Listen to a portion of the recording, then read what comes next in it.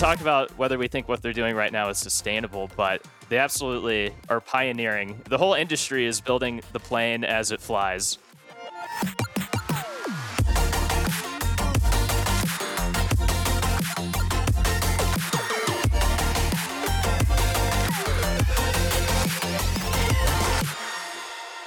Hello there, listener, and welcome to the 23rd Roundtable of the Metacast. My name is Nico, and today we have a special episode. I'm joined by Jimmy Stone, Lars Doucet, and Aaron Bush, and we're doing a market update of the blockchain gaming industry, where we are specifically in October, and then after that, we are doing a deep dive into Axie Infinity. And if you're a regular listener, you'll know that I said two names that you haven't heard before. So we have two new voices to welcome to the show. First off is Jimmy. Welcome. Hey, Nico. Great to be here. Long-time listener, first-time guest. Awesome. That's awesome. Can you tell us a bit more about yourself? Yeah, so I'm from New Orleans, Louisiana, southern part of the U.S., and spent my whole career, 10 plus years in finance. I was a banker, then worked as an investor. And for the last three-ish years, I've been a consultant, been working with the guys at Naavik now for a little over 6 months, and I've been going deep down the rabbit hole of blockchain gaming. So, yeah, that's what brings me here. Nice. Have you found any game that interests you, a game you can play, or maybe that you might be able to play in the future? Yes, I mean, traditional game, my big game is FIFA. We'll see if it can continue to be named that, given the fight between EA and FIFA. But my wife, who was on a trip with some friends last weekend, was away, so I got to play Ultimate Team all weekend. Placed, I think, in the second tier, which for an old millennial like me felt pretty cool. So yeah, FIFA's my game. Nice, cool. All right, Jimmy, welcome. And then next up we have Lars Doucet. Hey, Lars. How's it going? I'm doing well. All right. By the way, so if I remember seeing you on Twitter and you're Lars Doucet, but you're also totally Texas. Can you explain that for me? Oh, that's a Norwegian catchphrase. So I'm Norwegian. You can tell by the French last name that I'm also American. You know, my dad's from Louisiana heritage. My mom's from Norway. And so I live in Texas.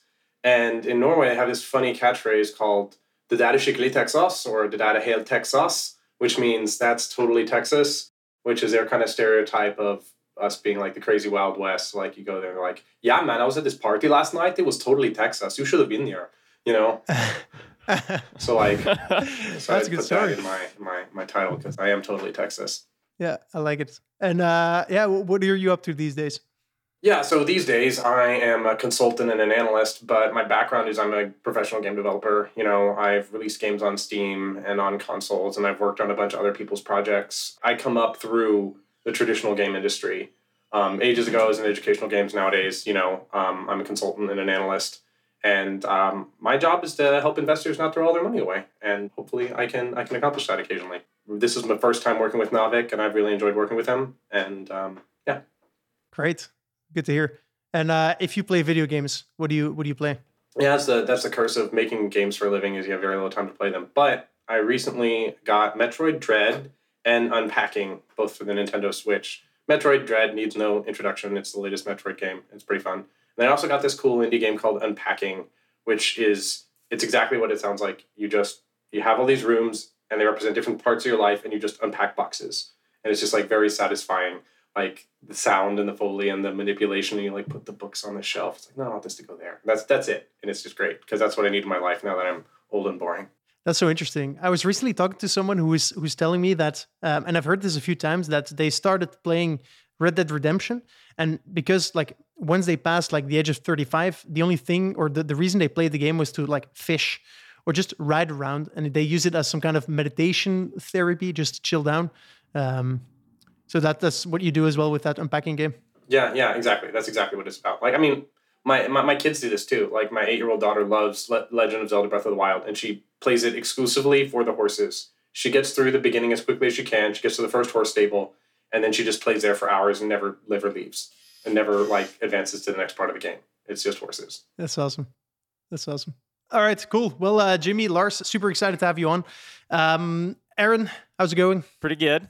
Happy to be here. Yeah, happy to have you. And perhaps you can start us off with talking a bit more about what we're discussing today. Yeah, we can dive right into it. So I am thrilled to announce that Naavik is going premium. We're launching our first ever premium research service, and it's dedicated to blockchain games. And the crew here today is, they're the ones doing really great work bringing it to life. So very excited to get this off the ground. And as everyone knows, especially if you've been listening to the Metacast for a while, the idea of blockchain games and play to earn more specifically has been taking the industry by storm. Everyone is trying to figure out what it means, when and where it's legit, and how new economic dynamics in particular affect how certain games should be made and invested in. So this research service that we're launching is our attempt to bring everyone in and around the games industry the absolute best insights into this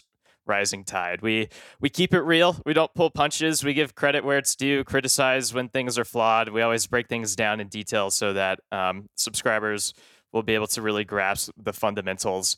And we publish a new report every month, and each report is broken down into two key parts. And a lot of what we'll talk about today is, working through some of, the first report. But part one is an industry update. We share data and commentary on the sector as a whole, top games, player trends, transaction volumes. We break down the three most important industry developments in detail every month, as well as share key news items and excellent resources that will help you keep tabs on and get smarter about everything that's going on.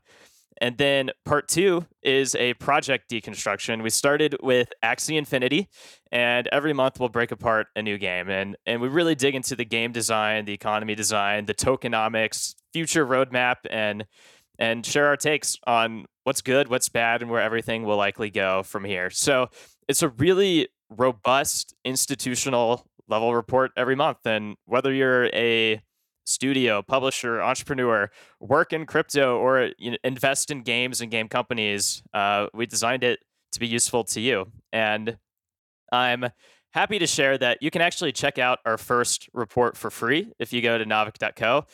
It'll be right on our homepage by the time this episode goes live, or you can sign up to our newsletter, Master the Meta, and we'll send it to everyone this weekend.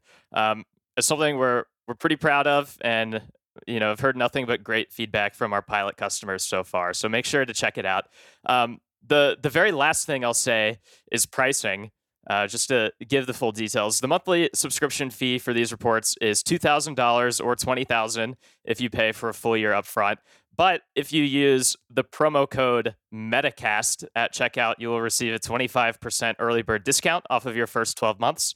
So you'd only pay $1,500 per month or $15,000 for the full year.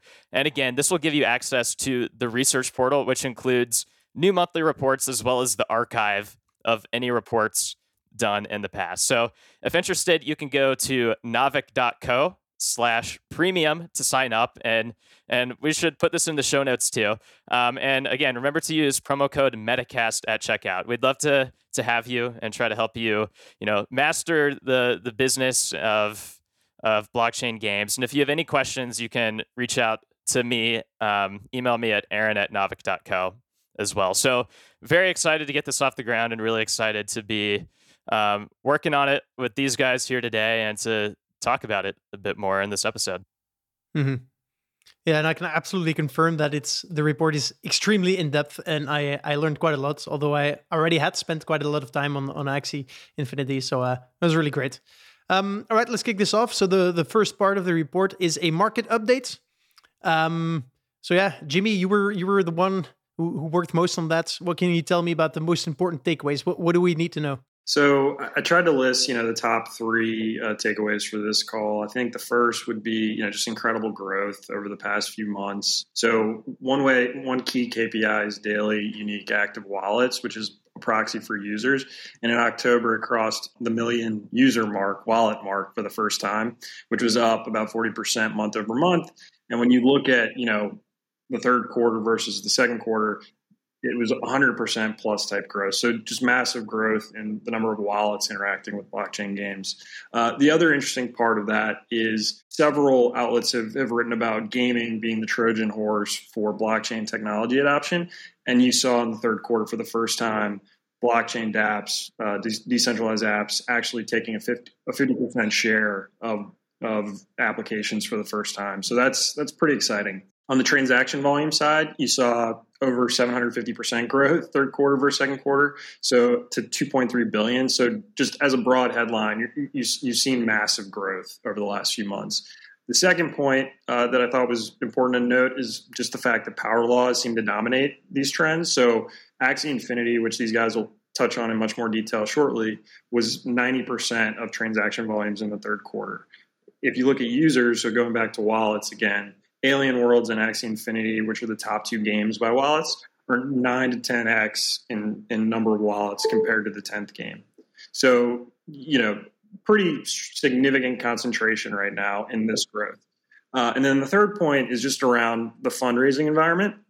We were on a call this morning, Manu and I, with a client who was at NFT NYC, and he was amazed by the number of VCs in attendance. And you can really see this coming through in the numbers. So October, there was a little over $360 million raised by startups. Sky Mavis, the maker of Axie Infinity, was the largest. They had $152 million Series B. The October trend was down slightly from September, but you got to remember, Dapper Labs and SoRare raised over $900 million in last month. So while it's down from that, still 4x all of blockchain gaming fundraising in 2020 in the month of October alone. So, going forward, fundraising expected to continue to be strong, has been strong. But, those are the three kind of key areas I thought we should address on this call. Mm-hmm. For the growth in users or daily active wallets, is there like one game that's responsible for most of that, or is it like distributed among the top games? Yeah, so as I mentioned, it's primarily from Alien Worlds and Axie, and it may be worth noting, the source for that is Dapper Radar. They don't cover every blockchain, and also another thing is when you look at wallets, right? I think I said 1 million daily active wallets in the month. Axie, which puts out their own number, it's over, I think Jiho, their growth lead, put out 2.5 million a couple days ago. So it's not a perfect number, but yeah, it's kind of split mainly between the top games. Cool. All right. And what are some other key industry developments you're seeing and you discuss in the reports?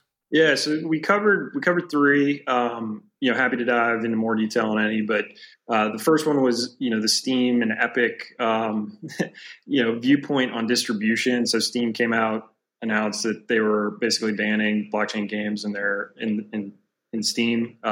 Epic then shortly thereafter came and said they're open for business for blockchain games so long as they comply with with all the requisite laws. And this was interesting because it was a little bit of a 180 from what Epic Games CEO Tim Sweeney had stated previously, that Epic was kind of not going to be in the business of developing blockchain games. So you kind of have an interesting bifurcation of Epic Games, the distributor, versus Epic Games, the developer.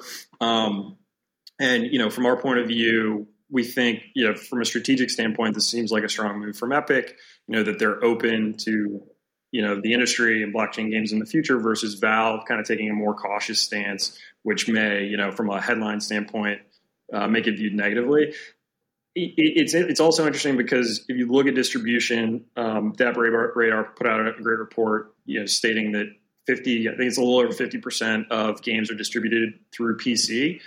Steam is, one of the largest distributors, I think the largest distributor of PC games. It's just an interesting kind of choice not to make your messaging saying you're still figuring it out. You're not right now, but you remain open long term. From Epic's point of view, I think it's a strong strategic decision. There seems to be a really strong business opportunity there. Also think it's quite interesting.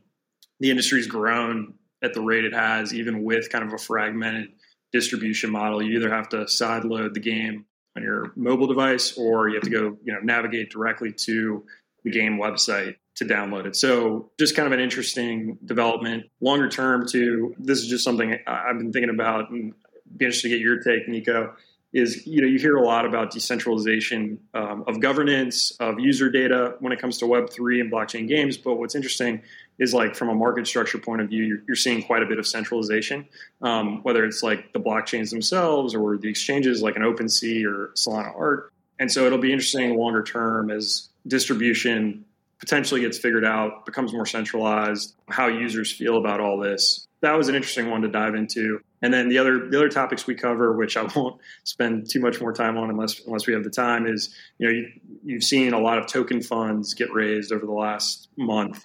Your employer, Bitcraft, raised one. You saw Metaphor Capital, Galaxy Interactive raise funds that'll be partly focused on tokens, some of them partly focused on equity investments as well. So that's something we think are super interesting and brings up interesting implications for governance, for the market for tokens. And then the last thing we touched upon, the other topic, was just kind of this race for talent. Concept Art House, which raised a $25 million Series A. They're kind of an art studio, and just this idea that Yusuf Andrunian, who's an industry thought leader, put out a piece on some of the valuations for some of these companies. So rare, yes, multi-billion-dollar valuation, but only having 30 to 50 employees, and you compare that to a Zynga, which is an $8 billion public company who has 1,000 plus employees, or an EA or an Activision with tens of thousands of employees. So just this need for talent in the industry for these companies to really scale their businesses, and you're seeing that play out with these interesting funding rounds. I mean, a $25 million Series A raise probably means $100 million plus valuation for an art studio. Just really interesting, and you could see some acqui-hires happen in the future, some acquisitions to acquire talent. So anyway, those are the kind of the three topics we wrote about this week in the industry.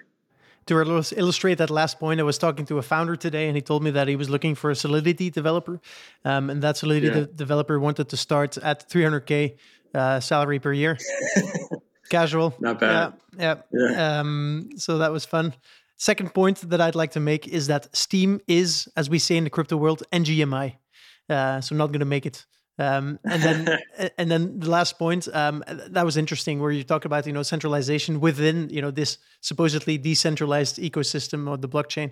But I feel like that's a topic for like a whole long discussion, so I'll skip over that. But for sure, we can talk about like OpenSea and how it's really not the same as like a Steam or an app store. Yeah, and it's interesting to triangulate some of what Jimmy said with like other things that we dove into with Axie, and also Navic's been working with InvestGame on their Q3 deals report anyways. And it's kind of funny. I mean, Steam will be fine. Steam and Epic are still super relevant to the industry. They're legacy companies now. We've seen both with Axie and Sky Mavis with what they're working on, plus what we see in all the funding, is it really opens up an opportunity for others to build infrastructure and platforms for more Web3 blockchain games to be built on. And so probably a trend that we're going to see over the next few years, is figuring out who's going to win that race. If this like really turns into something meaningful, which will be fascinating to follow. So exciting. Yeah. All right. So that was a bit of an industry overview. Thank you so much, Jimmy. Let's now talk about the big part of today's episode, which is Axie Infinity and your deep dive into it. Aaron, you wanna give us a short intro about like what you did, and then also perhaps talk about the history of Sky Mavis and Axie Infinity?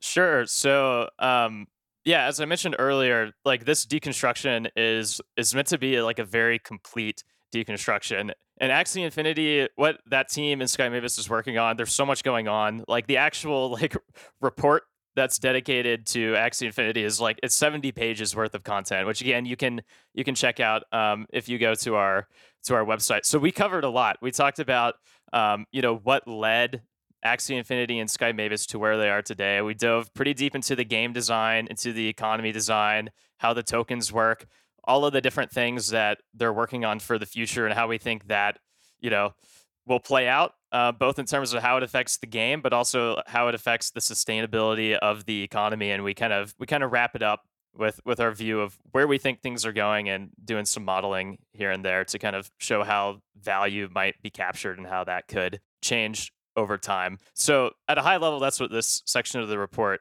digs into. To kick it off and talk about just like introducing, Axie Infinity and Sky Mavis. Many people probably know this game. Axie Infinity, you collect your Axies, which are your NFTs. They're little like Pokemon style figures that then you go into different modes and battle. And Lars can talk a bit more about the different game modes themselves. But then, if you win, do well, you earn tokens, and you can spend those tokens to buy more Axies or do whatever. And I think Lars will also probably talk more about, the types of people who are playing this game. But to really take a step back, so Axie Infinity is developed by Sky Mavis, which is headquartered in Vietnam. Sky Mavis was founded by a handful of people in 2018, and they believed that blockchain games could lead to economic empowerment for players, but the leading example games at that time, like CryptoKitties, they lacked the right infrastructural, economic, and gameplay chops to really succeed. And Sky Mavis thought they could do better, and Axie Infinity was their attempt to do just that. So their mission isn't even necessarily first and foremost to build a great game. It's to build a game that leads to economic opportunity for people around the world. And the story up until now is really about steady improvements that unlocked different inflection points in the game. In 2019, the game started finding its footing, and they started selling land, which we'll talk more about. In 2020, they launched their PC launcher, Mavis Hub. They started using Ronin, which is their Ethereum-based sidechain, which exists primarily to lower transaction costs for users. And they launched their 2 tokens last year too. And then, of course, this year, 2021, is when the growth really started taking off. This occurred once the Axies themselves were migrated over to Ronin, which reduced the friction for new users to get started. And there's just been a lot of momentum and, frankly, FOMO going on this income. And to kind of put the cherry on top, more recently, Sky Mavis raised a massive Series B round to expand its ambitions even further. So if we look at the game today, there are over 2 million players. Sky Mavis has 80 employees, and they've ramped that up pretty quickly. They have grand plans for the future with and beyond Axie Infinity, and their tokens are worth about $10 billion. So that's the high level gist of where we are and how we got there. Mm-hmm. It feels like, I think, at least from my perspective, it was really Axie who initiated this frenzy around the whole blockchain gaming space. Absolutely pioneering this movement. They were one of the first movers of the space, and they really probably were the first to figure it out at scale and figure out, having 2 million players, like, it's a lot. We'll talk about whether we think what they're doing right now is sustainable, but they absolutely are pioneering. The whole industry is building the plane as it flies, essentially. And they're sort of, they're one of the pilots up front, it feels like, figuring it out more than anyone. Yeah. Totally. All right, let's talk a bit more about who are these, 2 million players. Lars, you wanna talk about that? Yeah. So there's a couple ways we can measure this, but the easiest way is just to ask Sky Mavis. And so I asked Alexander Larson. He's the COO and one of the co-founders of Where Are Their Players, and he told me that 65 to 70% of the overall population is from the Southeast Asia region. America is just 10% of their population. The rest is like 20-25% from Europe and Africa. Over half of them are in the Philippines, specifically the Philippines. And you can back this up with other searches like Google Trends and traffic to their website, because their website's a bottleneck on acquiring the game. You can't get it anywhere but their website. Even if you're sideloading to Android, you have to download it from their website. And the traffic is consistently like the Philippines, Venezuela, and Cuba. And like America will show up like position like 30 in any of those lists, like usually below Iran. So as best we can tell, most of their players are in developing countries where they're very low income. So that raises the suspicion that most of these players are so-called scholars. Scholars are players who are basically loaned virtual livestock, loaned Axies by sponsors, because the people in the Philippines can't afford their own, because that's like, over half your monthly income. Right now, I think it costs like $350 to buy 3 Axies to play the game, which is required. So we asked them, and they told us that the number of scholars, 60 and 65%, they estimate are scholars. And so most players are in the developing world, and most players are scholars. So those are pretty hard numbers. And then there's some softer numbers on why people are playing, like some informal surveys that have been done. And like about 15% will say they're here to actually just like play the game for its own sake as like their primary motivation. And most people are either here for the economy or like the community, whatever that means, like as their main reason to be there. People here to earn is like at least half the population. The fact that so many people are scholars in the Philippines speaks to that. And we can get into this later, but one of the things to like really get to that is we charted out, we modeled the amount you could earn every day, depending on how good you were at the game over the last like year. And we factored in the price of their in-game currency and their policies of how much they were giving out and how much people could expect to earn at different payout rates of skill levels, and then compared that to the average wage of the Philippines and the minimum wage of the Philippines. Because our hypothesis is that when the amount you can earn goes below one of those lines, that if people are primarily paying just to get money, that's going to affect user behavior. And so that's a big part of the report. But mostly they're low-income people in developing nations that don't own their own assets, that are kicking money back to their sponsors, typically between 25 and 50% of their earnings, and they're playing it like a job. So the retention you're seeing is like ridiculous. Like their day 60 and day 90 retention are like the same, and it's like you never see these retention rates in games. But if you compare them to retention rates for jobs, it makes a lot more sense. So that's kind of who's playing the game and why. It resembles much more of a job than a game at this point in terms of the player base. Yeah, it feels like we're going to have to start thinking completely different around these things, right? The moment people start earning, it's no longer a game, or it might be, but it's more than that. Yeah, indeed. Yeah, all right. What are for you the lessons learned here from for other like blockchain game developers? Is the scholar model something essential for growth? Should they focus on these emerging economies? What do you think? Well, the thesis of our report is that the entire model is unsustainable. That to be frank, I don't think I'm doing investors any favors by sugarcoating it. I think they're headed for a brick wall. I think they're it's basically like if I were to come to you as your employee and tell you, I've increased our customer base by 25%, you'd be excited. And if I came and told you that I had just gone and hired a bunch of people and increased our headcount by 25%, you'd be a little scared, because the minute the growth stops, every single one of those users isn't an asset, they're a liability. They're expecting more money out of the system than they're putting in. And they're also not very loyal to the system. They have that huge retention, which we usually see in regular games as a sign of loyalty. But here it's like, I've got that huge retention because you look at the graph and I've been above the profit line for this long. But now we're under the profit line, like just now. Like we just fell under, for most MMRs, under the minimum wage profit line too. So what's going to happen? And Axie Infinity, if you look at their public communications, they know this. Like they acknowledge this, that the model is unsustainable. And so we're like, okay, so you know this, what's your plan? And they're like, okay, well, we're going to transition. We're going to add these new features. And we're going to transition to a more sustainable plan. We're going to have a free-to-play game that's going to come out. The original plan was to launch that on Steam, Apple, and Google Play. It seems like none of that's going to happen. They're going to have to distribute individually now. And I think distribution is, whether Steam is a legacy app or not, there's a question of exactly what is the cap on how many crypto-native players are really out there. So then they got this land gameplay coming out. And I've got a lot to say about that. And I think that's unsustainable too. My basic thesis is that they have a lot of plans, but all their plans mostly are just ways to keep the growth train going. And my thesis, and Navik's thesis in general, is in order to be sustainable, you need to have customers who are willing to just put in money just to enjoy the experience. You can't, if you have a carnival and people need to go to ride the Ferris wheel, to eat the popcorn, they pay $5 and they're happy. They're happy that they didn't leave the carnival with $6. Amazon burned money for years. Tesla burned money for years. Plenty of unsustainable companies have transitioned to sustainable ones.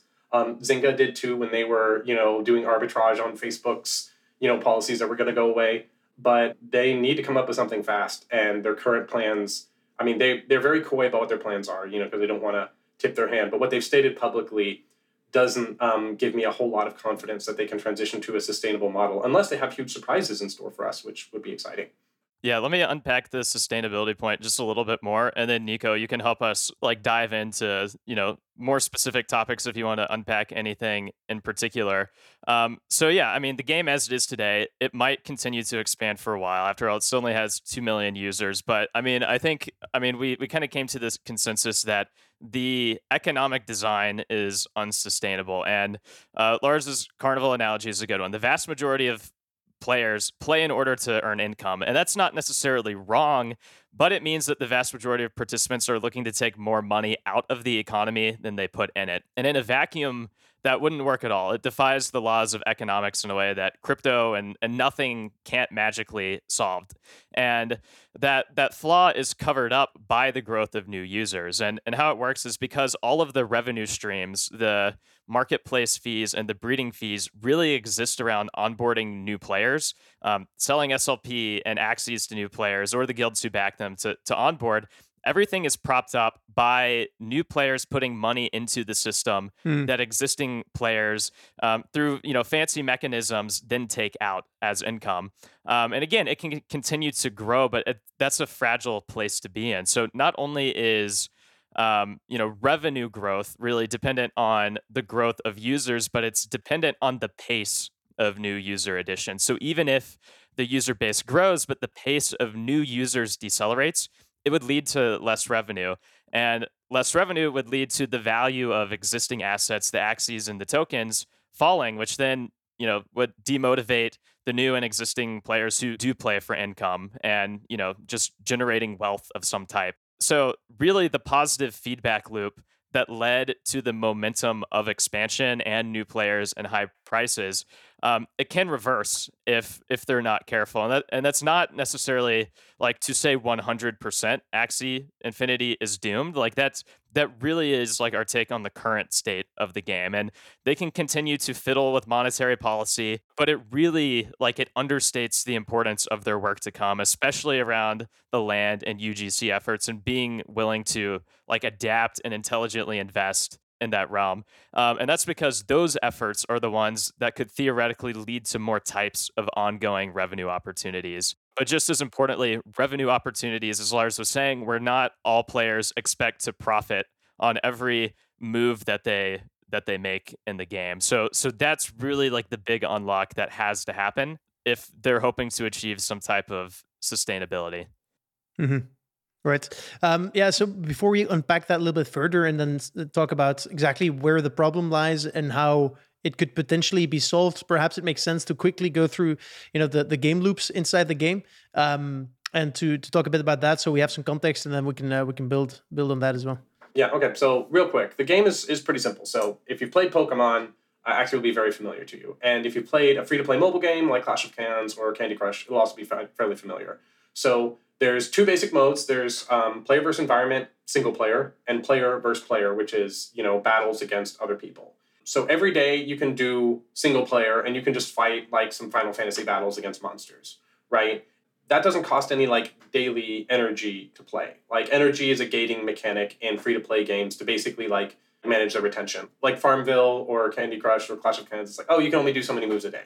It doesn't cost energy to do all of your single player stuff, but it does cost energy to claim XP and level yourself up. So you can do your daily quests every day, and you can do your player versus environment stuff, and you can earn Smooth Love Potion, which is the main in-game currency. Then you can also, so you can just fight up monsters and just grind a little, and it's a very simple little RPG with your Axies that all have different parts and different abilities, and it's a card game battler. So it's like Pokemon with cards, and depending on your Axies genetics, you get different cards for each one, and that's a very simplified version of it. The arena, the battle modes against other players, you have an MMR, matchmaking ranking. We'll use that word again. And so that will match you against someone else, and you'll fight. And if you win, your ranking goes up. If you lose, your ranking goes down. And if you win, you get a certain amount of reward depending on how high your MMR is. So higher skilled players earn more per win. And I think you can make... one of the daily quests is to win 5 battles in the arena mode and stuff. And there's daily caps on how much you can earn. And every battle costs energy. And you get more energy by having more Axies. So most scholars only have 20 energy a day. They have 20 attempts to win. So if their win rate is pretty low, not only will their MMR drop, they won't make as much money. And so that's a basics of the game. And then you can breed Axies, and that costs Smooth Love Potion, your in-game reward that you're getting for everything, and then AXS, which is the governance token we'll get into later. And then it's just Mendelian genetics, kind of, breeds 2 Axies, and then you have mutations, and then you can keep those or sell them on the market. And that's the basic game, if that makes sense. Okay, and if I understand correctly, the play-to-earn loop was people just playing the game as intended, earning SLP, and selling that SLP as their daily wage. Yes. And when you sell SLP, crucially, it's not burned. It just exchanges hand to someone else. Someone else gives you dollars or Ethereum or whatever for it. So it stays in the ecosystem. Yeah, and the reason that people are willing to buy SLP is because they're going to use it to breed new Axies, which they are then going to sell to new players. Right. So as long as there is demand for new Axies, there is demand for SLP and AXS to breed things. One key metric to look at is the number of Axies per player, right? Could you give us an idea about the differences in MMR and how much people can earn? And perhaps also look at a few months ago, I know the SLP price was way higher. So I'd just like to have an idea of how much people were able to earn. I think it was back in May or July or something, May, June or July. And what that's looking like today. Yeah. So it's changed dramatically is the short version. So we made this whole graph of just various MMRs. And so back in May, at the beginning of May, you could make close to $200 a day at the highest MMRs. And even at the lowest MMR, people are making like $70 a day with 20 energy at the highest rankings. The low earners, were making as much as 40.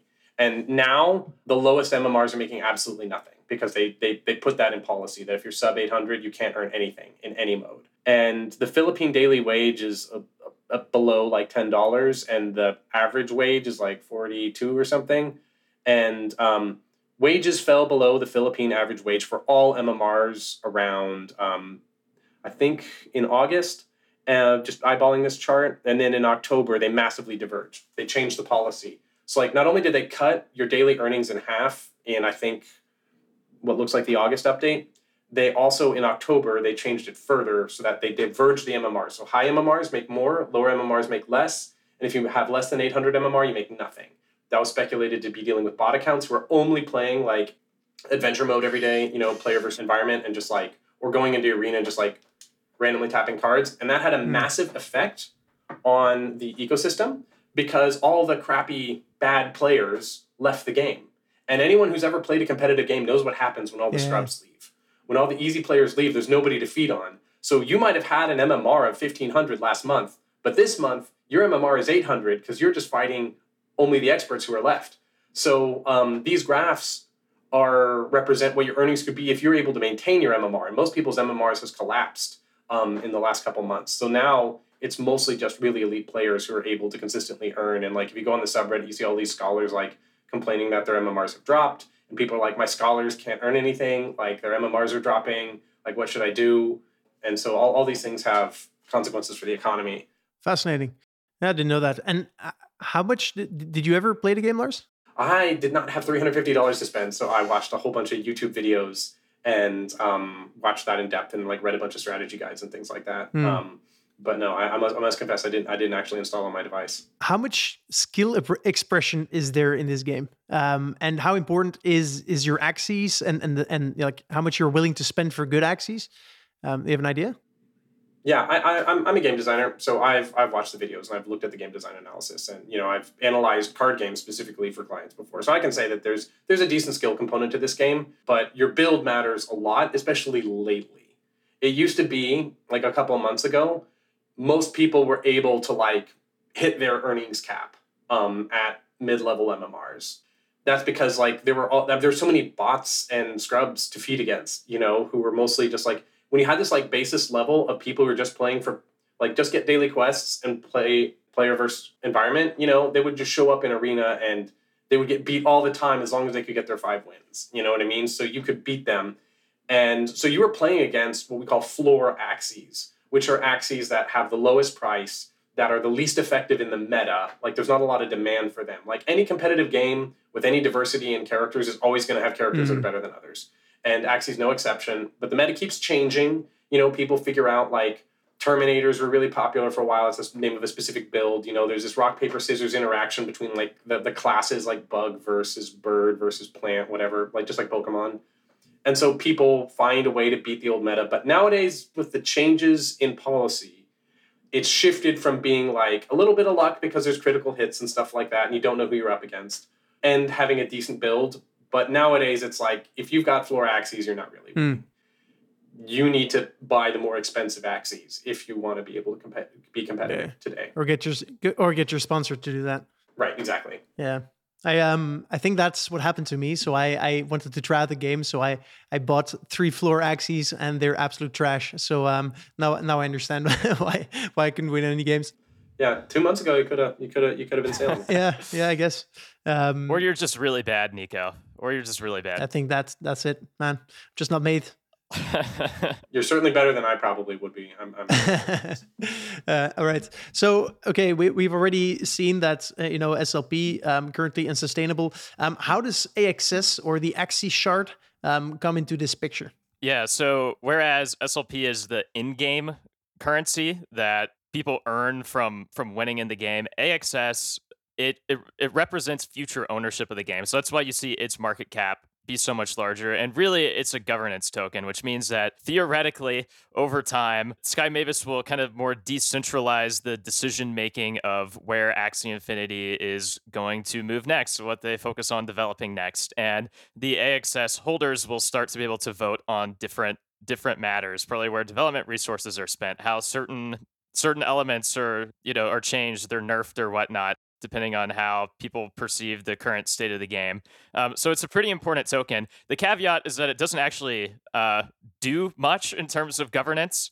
Today, the game is still pretty much, it's very owned by Axie Infinity and very much managed fully, by Sky Mavis, and very much managed fully by Sky Mavis as well. But AXS, it does a few things. It does represent ownership of the game. It is a governance token that theoretically will enable voting in the future.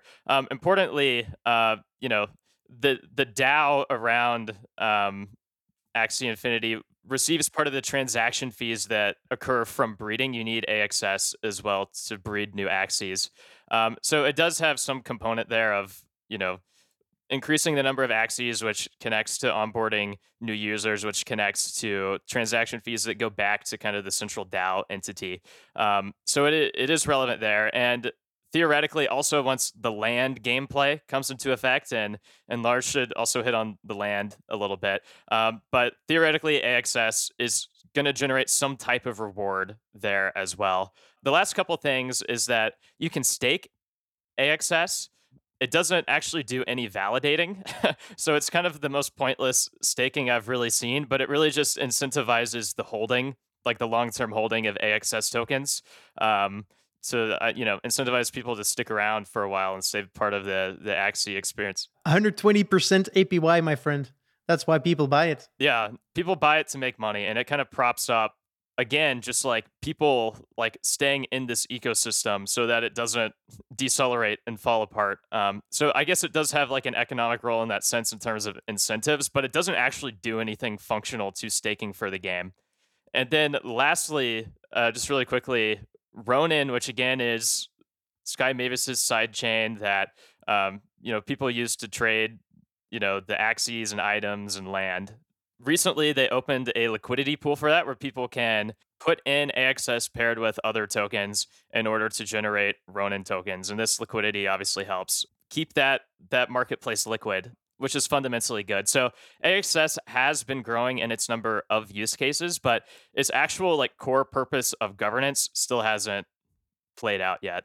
And it's very dependent, kind of going back to the sustainability point. Again, a lot of the revenue around AXS is still very connected to new players, the momentum of new players. So the value of AXS is very much dependent on the pace of new players. So if the pace of new players continues to expand, AXS will probably do all right.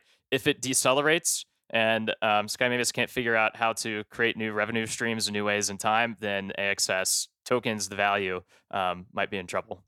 Yeah. One point I'd like to make on that, and I've been thinking about this recently, is the fact that a token has any kind of utility inside a game, for me at least, makes it completely unusable as some kind of way to calculate the market cap or use it as a comparison with the market cap of traditional companies. Yes. So, for example, I mean, I could generate 1 billion tokens and I could, sell them and let people redeem them. Or I can sell them for, let's say, $10 and let people redeem them for any kind of service. The moment that people can use it for something, they'll do it and it will have a certain value, but that doesn't make this token suddenly worth $10 billion. It'd be the same, for example, if you had to own an Apple share in order to buy an iPhone, right? At that point, the whole dynamic changes and it doesn't really make sense to at least to compare, a traditional company share to these types of tokens that have a potential utility. No, not at all. In a traditional company, I mean, value is captured through profits, and therefore, like, the value that stakeholders receive is like through how people, perceive those profits and how it'll play out into the future. With these games, it's not really about how it leads to profits. It's about finding a new way to just measure the economy and how value is captured in an entire in-game economy. And obviously, Axie makes it a bit more complicated by having two tiers of tokens that do different things. Plus, some value is captured in the actual like NFT assets themselves. But yeah, you're right, Nico. It's an entirely new game, and in the same way that game designers are trying to figure out what these economic shifts mean for how games can or should be designed into the future, I think it's sort of the same thing on the finance side. It's figuring out like, okay, what are the new models? How do you even think about revenue and how it relates to value capture?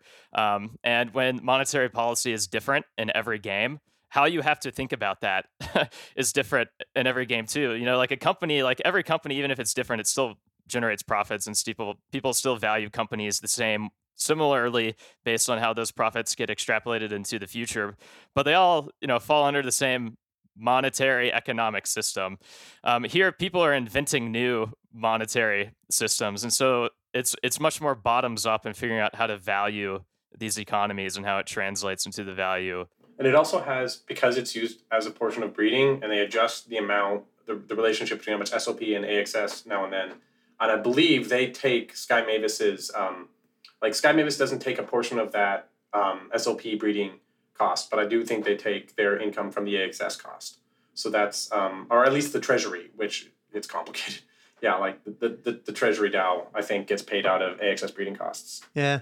And to go a bit deeper into that, I find it quite ironic that supposedly these games, and I'm talking against my own passion for decentralized games and blockchain games. It's funny how they made the decision to very centralized, right? The makers of the game made the decision to, for example, make sure that anyone who has a MMR below 800 suddenly doesn't earn SLP anymore. And so it could be that there's actually a very large number of people that are kicked out of the game. But I mean, they do this to make the game sustainable.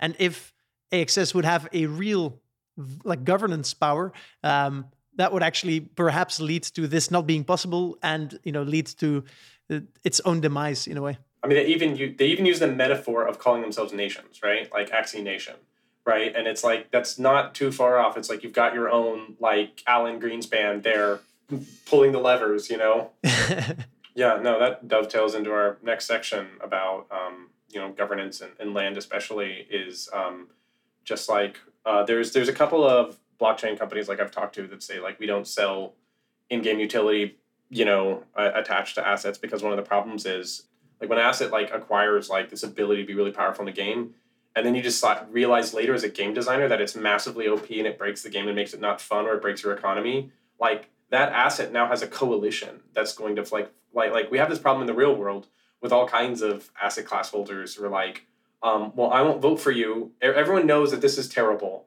but we have to subsidize corn in Iowa every year because otherwise you can't win the Iowa caucuses, right? You know what I mean? And so, yeah, if you want to like dive into the land portion and Axie Origin and what's next, we could. Let's do it. I'm ready. Yeah. Okay. So there's three things that are kind of next for Axie. I mean, we've touched on Ronin already, and they've already launched their DEX, decentralized, exchange, for various definitions of decentralized. But Axie Origin and land are the next two big things. So like Sky Mavis constantly says, it's like, we know the current model is not sustainable. And so their job is to keep hope alive. That's like, we know, we're dealing with it. We're going to work with it. We're going to fix this. We're going to be like Amazon or Tesla. We're going to land softly. Just give it time. And that's enough to keep people like, okay, I trust you. And maybe they'll pull it off. But here's what they've currently said. And they could surprise us at any time by changing this plan. But currently, because it's centralized, they can do whatever they want. But Axie Origin is their free-to-play game that's going to come out soon. And that is a completely separate game from Axie Infinity. Like the art even looks different. And the plan for that, they said this at ECC4 or whatever, it was a recent conference. They said they were going to launch it on Steam, Google Play, and Apple. And I think none of those are going to happen based off of their policies, right? And the whole idea was to be this kind of like Trojan horse. It's like, introduce you to the Axie universe. There's no crypto in it. But then you're going to become attracted to become an Axie Infinity player, right? And so first of all, their distribution's been cut off, which creates a demand maybe for new crypto native distribution. But I think that crypto native distribution is going to be heavily populated by play to earners rather than play to give you some moneyers, which is what you could have gotten from Steam and Google Play and Apple. And then also it seems like they don't really have a plan to change the nature of their gameplay. They keep talking. They're pretty disparaging of the free-to-play gameplay model, and I get it. I'm not a fan. But they don't seem to have plans to okay, we're going to have this other business model that's going to be more sustainable and prop this up. It's no, we're going to use this to keep the growth train going. At least from their current plans, they could change it. And then that dovetails into land, which is what a lot of people have their hopes set up. And it's really important to underscore that Axie kind of land-based gameplay has been around kind of forever in various ways, but Axie really set the standard now to the point when people are getting investment decks, the investors are going to come in and be what's your land gameplay? You have Yield Guild Games and all these other guilds that are these kind of weird investor conglomerates that of regular people that pool their assets to buy token shares. They'll have in their white papers, we look for games with land-based gameplay. And I have kind of a lot to say about this because I've studied the 30-year history of MMOs. And every time you have what we call land-like assets, even in non-crypto games, you have land recessions and housing recessions that mirror the same thing that's happening in San Francisco right now. And all over the country where has your rent been going up lately? And there's good economic reasons for that. It dates back to some old dusty economics going back 150 years to David Ricardo, Adam Smith. He talked about this a whole lot. And then, of course, most famously, Henry George, who talked about how, and David Ricardo has this thing called Ricardo's Law of Rent that explains exactly what happens. Basically, a land-like asset is one that is scarce in quantity and is necessary for production and also obtains value based off of its location. And this is exactly what Axie and a bunch of other games sell. They put these plots out. There's only going to be this many plots of land. In Axie, it's 92,000. They've sold 12,000 already. 2.3 million daily active users, 92,000 plots of land. Do the math. They themselves put out a blog post a year ago talking about one plot of land sold for $1.5 million, right? What happens is that what's special about land-like assets is that it's different from capital, right? Capital is like a factory or something that you use to it's wealth that gives you more wealth. What's different about land-like assets is you can't make more. And because you can't make more, what we see play out time and time again across economies all over the world is that people go and they hold the land out of use. And because it obtains value based off its location, if your neighbor is productive, you become more productive. If I have an empty lot with a hot dog stand in the middle of Gerlach, Nevada, I will earn no income. If I have an empty lot next to Times Square with a hot dog stand on it, I can sell a lot of hot dogs. But that's not because I'm a good hot dog vendor, it's because I have a good location. Because all the people of New York have built this wonderful city and they all live there, and so I can monetize them. But that's the productive activity of my neighbors. It's okay, well, what if you have to pay for that privilege? That's called a land value tax, and that's how you typically solve this problem. And that's exactly what happened in EVE Online. EVE Online is famous for having a real, most people try to make a sophisticated economy in their game, and it all goes to pieces because it turns out to be much more complicated than people expected. But EVE has mostly kind of succeeded in creating their weird anarchist, crazy world with a functional economy for various definitions of functional. But when they first launched, they faced a massive land crisis. Their land-like assets were called factories, but they were like land because they were created by the game developers. They were fixed in number. And that was the only way you could build ships. And so what happened is people speculated on all the factories, held them out of use, and were like, I'm going to charge you exorbitant rent to build any ships. There are no ships in the game. There was a ship recession because the ship land was all just held by speculators. So Raman Chakrasadeh, he's apparently working on his own crypto game, which we'll be very interested in. Raman Chakrasadeh is an economist, and he studied this, and he was like, okay, I know how to fix this. Went to Iceland and talked to the people and said, here's how you solve it. You apply a high holding fee to these scarce necessary assets. And if you apply that high holding fee, it'll create a hot potato effect. People who aren't there to do anything productive will give it up. And then someone who is going to do something productive with it will hold it because they can afford the holding fee because they're going to make this much money doing something good with it.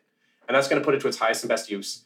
And without realizing it, Raman Chakrasadeh had reinvented from first principles Henry George's famous land value tax, which pretty much any modern economist will admit is the most efficient tax, even if they're grumpy about admitting it. Milton Friedman, arch anarcho-capitalist, well, maybe not anarcho-capitalist, but neoclassical capitalist, called it the least worst tax. And that's basically one of the ways you can solve this. Or the world is digital, right? You can just make more land. You can make more land for everyone. But the biggest problem with it is that they have this idea of a Lunacia SDK, right? That's what they call it. The Lunacia SDK, the world of Lunacia. People are going to be able to build games in the system. And that's what's so important. Oh, you're going to be a platform. You're going to be Roblox on the blockchain. Platforms make a lot of money. But I don't have to pay rent to like other Roblox creators to buy a slot on Roblox in order to launch a Roblox game. You know who used to do that was Microsoft in the Xbox 360. There were like this many slots for Xbox Live Arcade, and like some random publishers who just schmoozed with Microsoft would get them, and then they would like sell them to you for like $1 million or $100,000 or whatever. And so it was this huge tax by some stupid middleman who wasn't even Microsoft that was gating your access to being able to get on Xbox Live Arcade. You know, you weren't even dealing with Microsoft deciding what is the best game submission this year. You know, I have to pay the landlord in order to ship on Xbox Live Arcade. And they fixed that and like, maybe we'll get better games if we just like put the best games on and just decide directly. And I think it's a very strange model if you want to encourage people to build for you. And so it's very strange because it's also going to gate access to all the most valuable resources. We go into huge detail in the report. I'm not going to bore you any more than I already have because I can sense that I'm going on for a while here. But but the problem is they've started a trend. Everyone's copying this. All the investors are looking for it. And it's really built on an even more fundamentally unsustainable notion than the rest of it. And no one's going to want to build if they have to pay a landlord like tons of money in rent or have to pay millions of dollars to be able to buy a virtual piece of land for the privilege of creating value for Sky Mavis. And maybe they'll change it. They can. They're centralized. They can change it. I hope they do. So that's my take on land. So to distill that point really quickly, Lars, if you were in Sky Mavis's position and you could, change like one specific thing about their land UGC efforts, what would you prioritize? Yeah, well, the problem is they painted themselves into a corner, right? Because they did this huge pre-sale of land, set all these expectations. So if they just say, we're going to have infinite land, enough land for everybody, people are going to get mad because they put millions of dollars into this stuff, right? So what I expect them to do, if it was me, I would just bite the bullet and just be like, I made a huge mistake. I'm going to do the right thing. There are two things they can do that I think can get them out of this box. The first is a digital land value tax. They haven't said they're not going to charge you a high holding fee to hold that scarce land, so they could do that. That might be unpopular, given that people expected to be able to extract money from other players this way and earn all this profit, but they didn't not promise they would do that, so they could do that. The other thing is sneakier, and it's called land dilution. And this is when it's like, okay, land is still scarce, and there's no tax to hold it, but we're going to change how important land is, and not be too loud about it. So like make it so all the resources that land gatekeeps can also be accessed elsewhere. They have just like a nice catalog for the Lunacia SDK. It's like, yeah, you can deploy it to land, but you can also just launch it in like a browser like Roblox, where it's just a catalog of all the best games. You know what I mean? Because that's better for discovery, and we really want to encourage that. And so that will reduce the price of land because land will be less necessary for production. And that's kind of the route I expect them to take. Interesting. By the way, if you're building a blockchain game and you have figured this stuff out, please get in touch with me. I'm interested to learn more and perhaps even help you build that. No, that was fascinating. Thanks, Lars. It's something I've been wrapping my head around. I've been looking at a lot of projects who see themselves as the landlords of the metaverse and plan on investing a lot of money, buying up all the land, and then either renting it out or building stuff on top of it. And it's good to have some feedback there. Cool. We talked a lot about like everything Axie. It might be time for like a quick conclusion, and then as we try and do on this podcast, because I like it, I expect every one of you three to give me a bold prediction about Axie. Aaron, maybe you wanna tie this up with a little conclusion. Sure. Yeah. I mean, so again, if you find Axie Infinity, blockchain games, any of that interesting and you want to learn more, I highly recommend going and checking out our report. Again, you can go to navic.co and you should be able to find it on the front page. We worked hard on it. There's a lot of good stuff there. It breaks everything we talked about today in even more detail and even more structure. So definitely go check it out. And again, if that interests you, you can also sign up to our premium subscription service, where we're going to be keeping up to date with the industry every single month and deconstructing a new game in similar depth every single month too. And so we're very excited to get that off the ground. To kind of summarize Axie Infinity, I mean, look, we've said a lot. Obviously, we have to give the team props for pioneering this movement. and for, being a leader in, figuring out what blockchain games can be. There wasn't like a strategy guide for them, for Sky Mavis coming into this. So they're figuring a lot out as they go. And, we have to be, understanding and appreciative of that. And what they've done is still built something that's attracted millions of players and has, you know, collected a lot of value in the process. And that's great.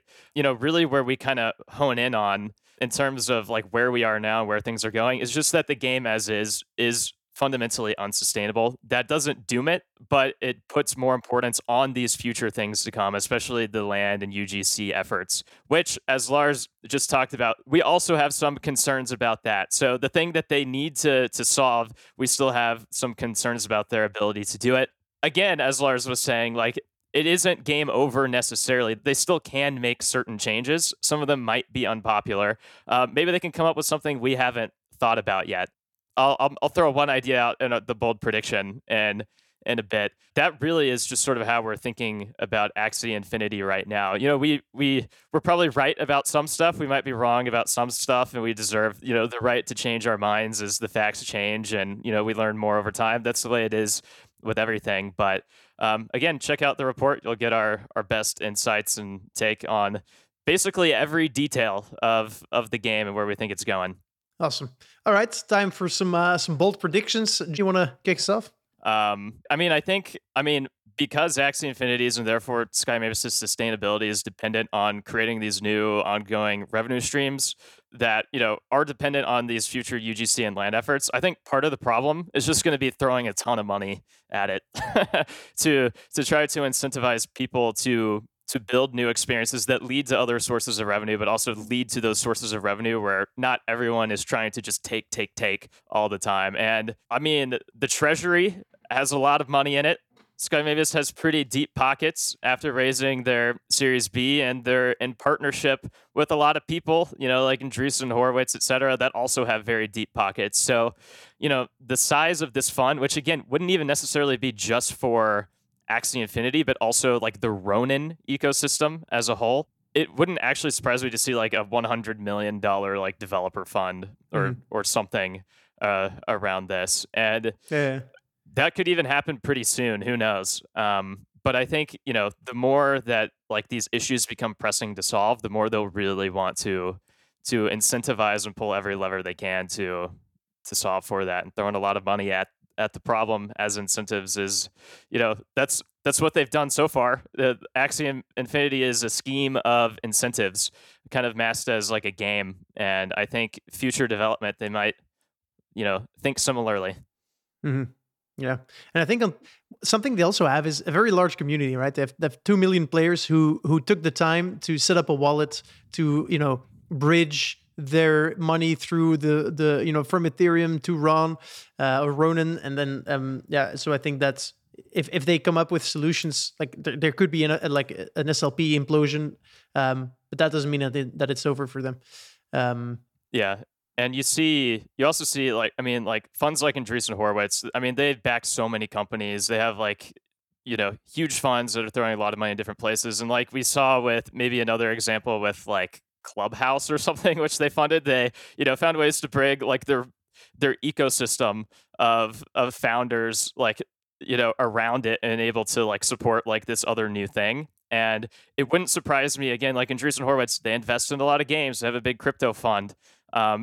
Like even that in and of itself, not just money, but like influence, and where a lot of these future games that are getting backed could be built could make a bit of a difference here, but we'll see.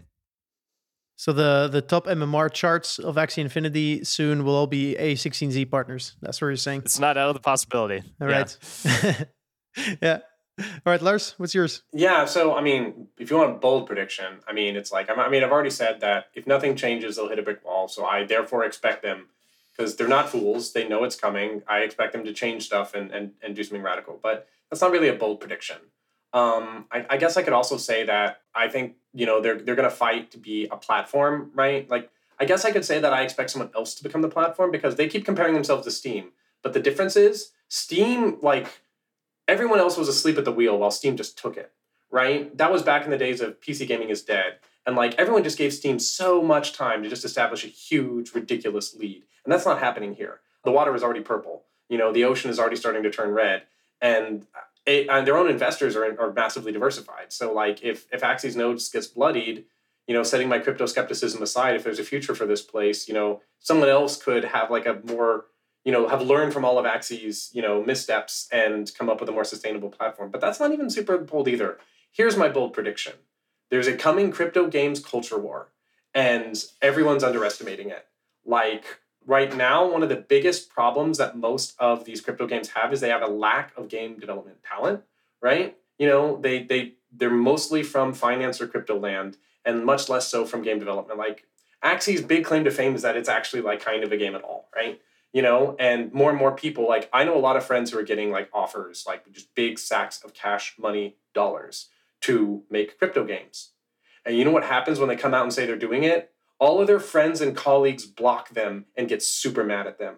And I've tried to keep like a very open mind about crypto and like not be super mean, and I failed at times. But like I don't like criticizing things I don't understand, right? I want to make sure I'm coming from a position of good faith and I'm leaving open the ability to have my mind changed, right? But just observing what's happening and like what I advise my clients is it's like, look, if you make a crypto game right now, first of all, you're cutting off your distribution to Steam and to all of the app stores, probably all the consoles. We know Nintendo's not going to allow it. They're super conservative. Maybe Microsoft, who knows? Probably not Sony, right? And so your distribution's cut off at the knees. And then a good portion of your friends are going to get super mad and disown you.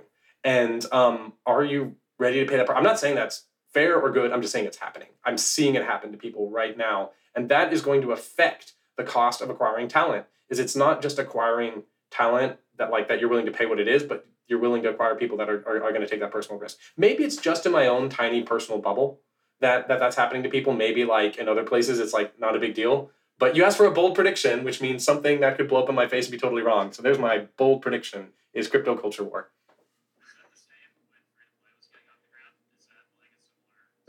It's worse than that. It's worse than that because all the people who felt really bad during free to play, like they were much younger then, they didn't really have much power to stop it, and they feel bad that they didn't say as much back then. And they're like, and it's kind of like in these people's minds, it's kind of a bridge too far, and this is the point where they need to hold the line. And I mean, I don't entirely disagree with them. I mean, I am a crypto skeptic, right? And so it's like, so a lot of people win. And the other thing is that the other recipe for a culture war is people aren't speaking each other's languages. They're coming from completely different worlds. So when crypto people say it's like, well, you're fine with free to play, that's the worst thing you could say to an anti-crypto person, because like, I'm not fine with free to play. And I did nothing then, and now it's too late, and I'm forced to work on these games, and you just encouraged me even more to dig in. So, I mean, that's my bold prediction that may be wrong and blow up in my face. But I think there's a coming crypto culture war, especially if it gets right-wing coded, then it's all over, because then people will just decide to hate it or not just based off of the people who are associated with it. So if Trump starts tweeting about crypto, it's all over.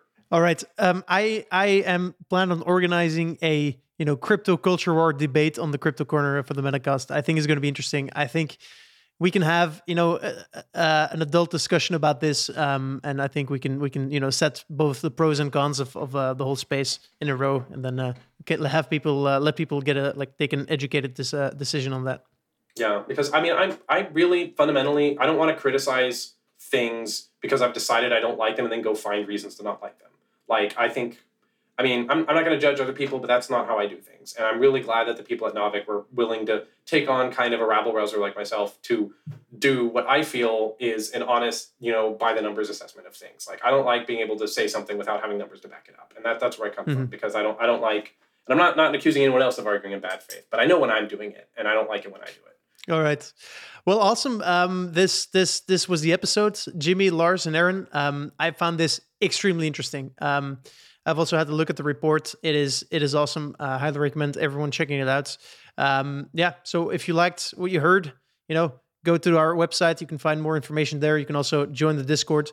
With that, we wish you a great weekend, because you're listening hopefully to this on a Friday. And let's speak to you in the next episode. Cheers.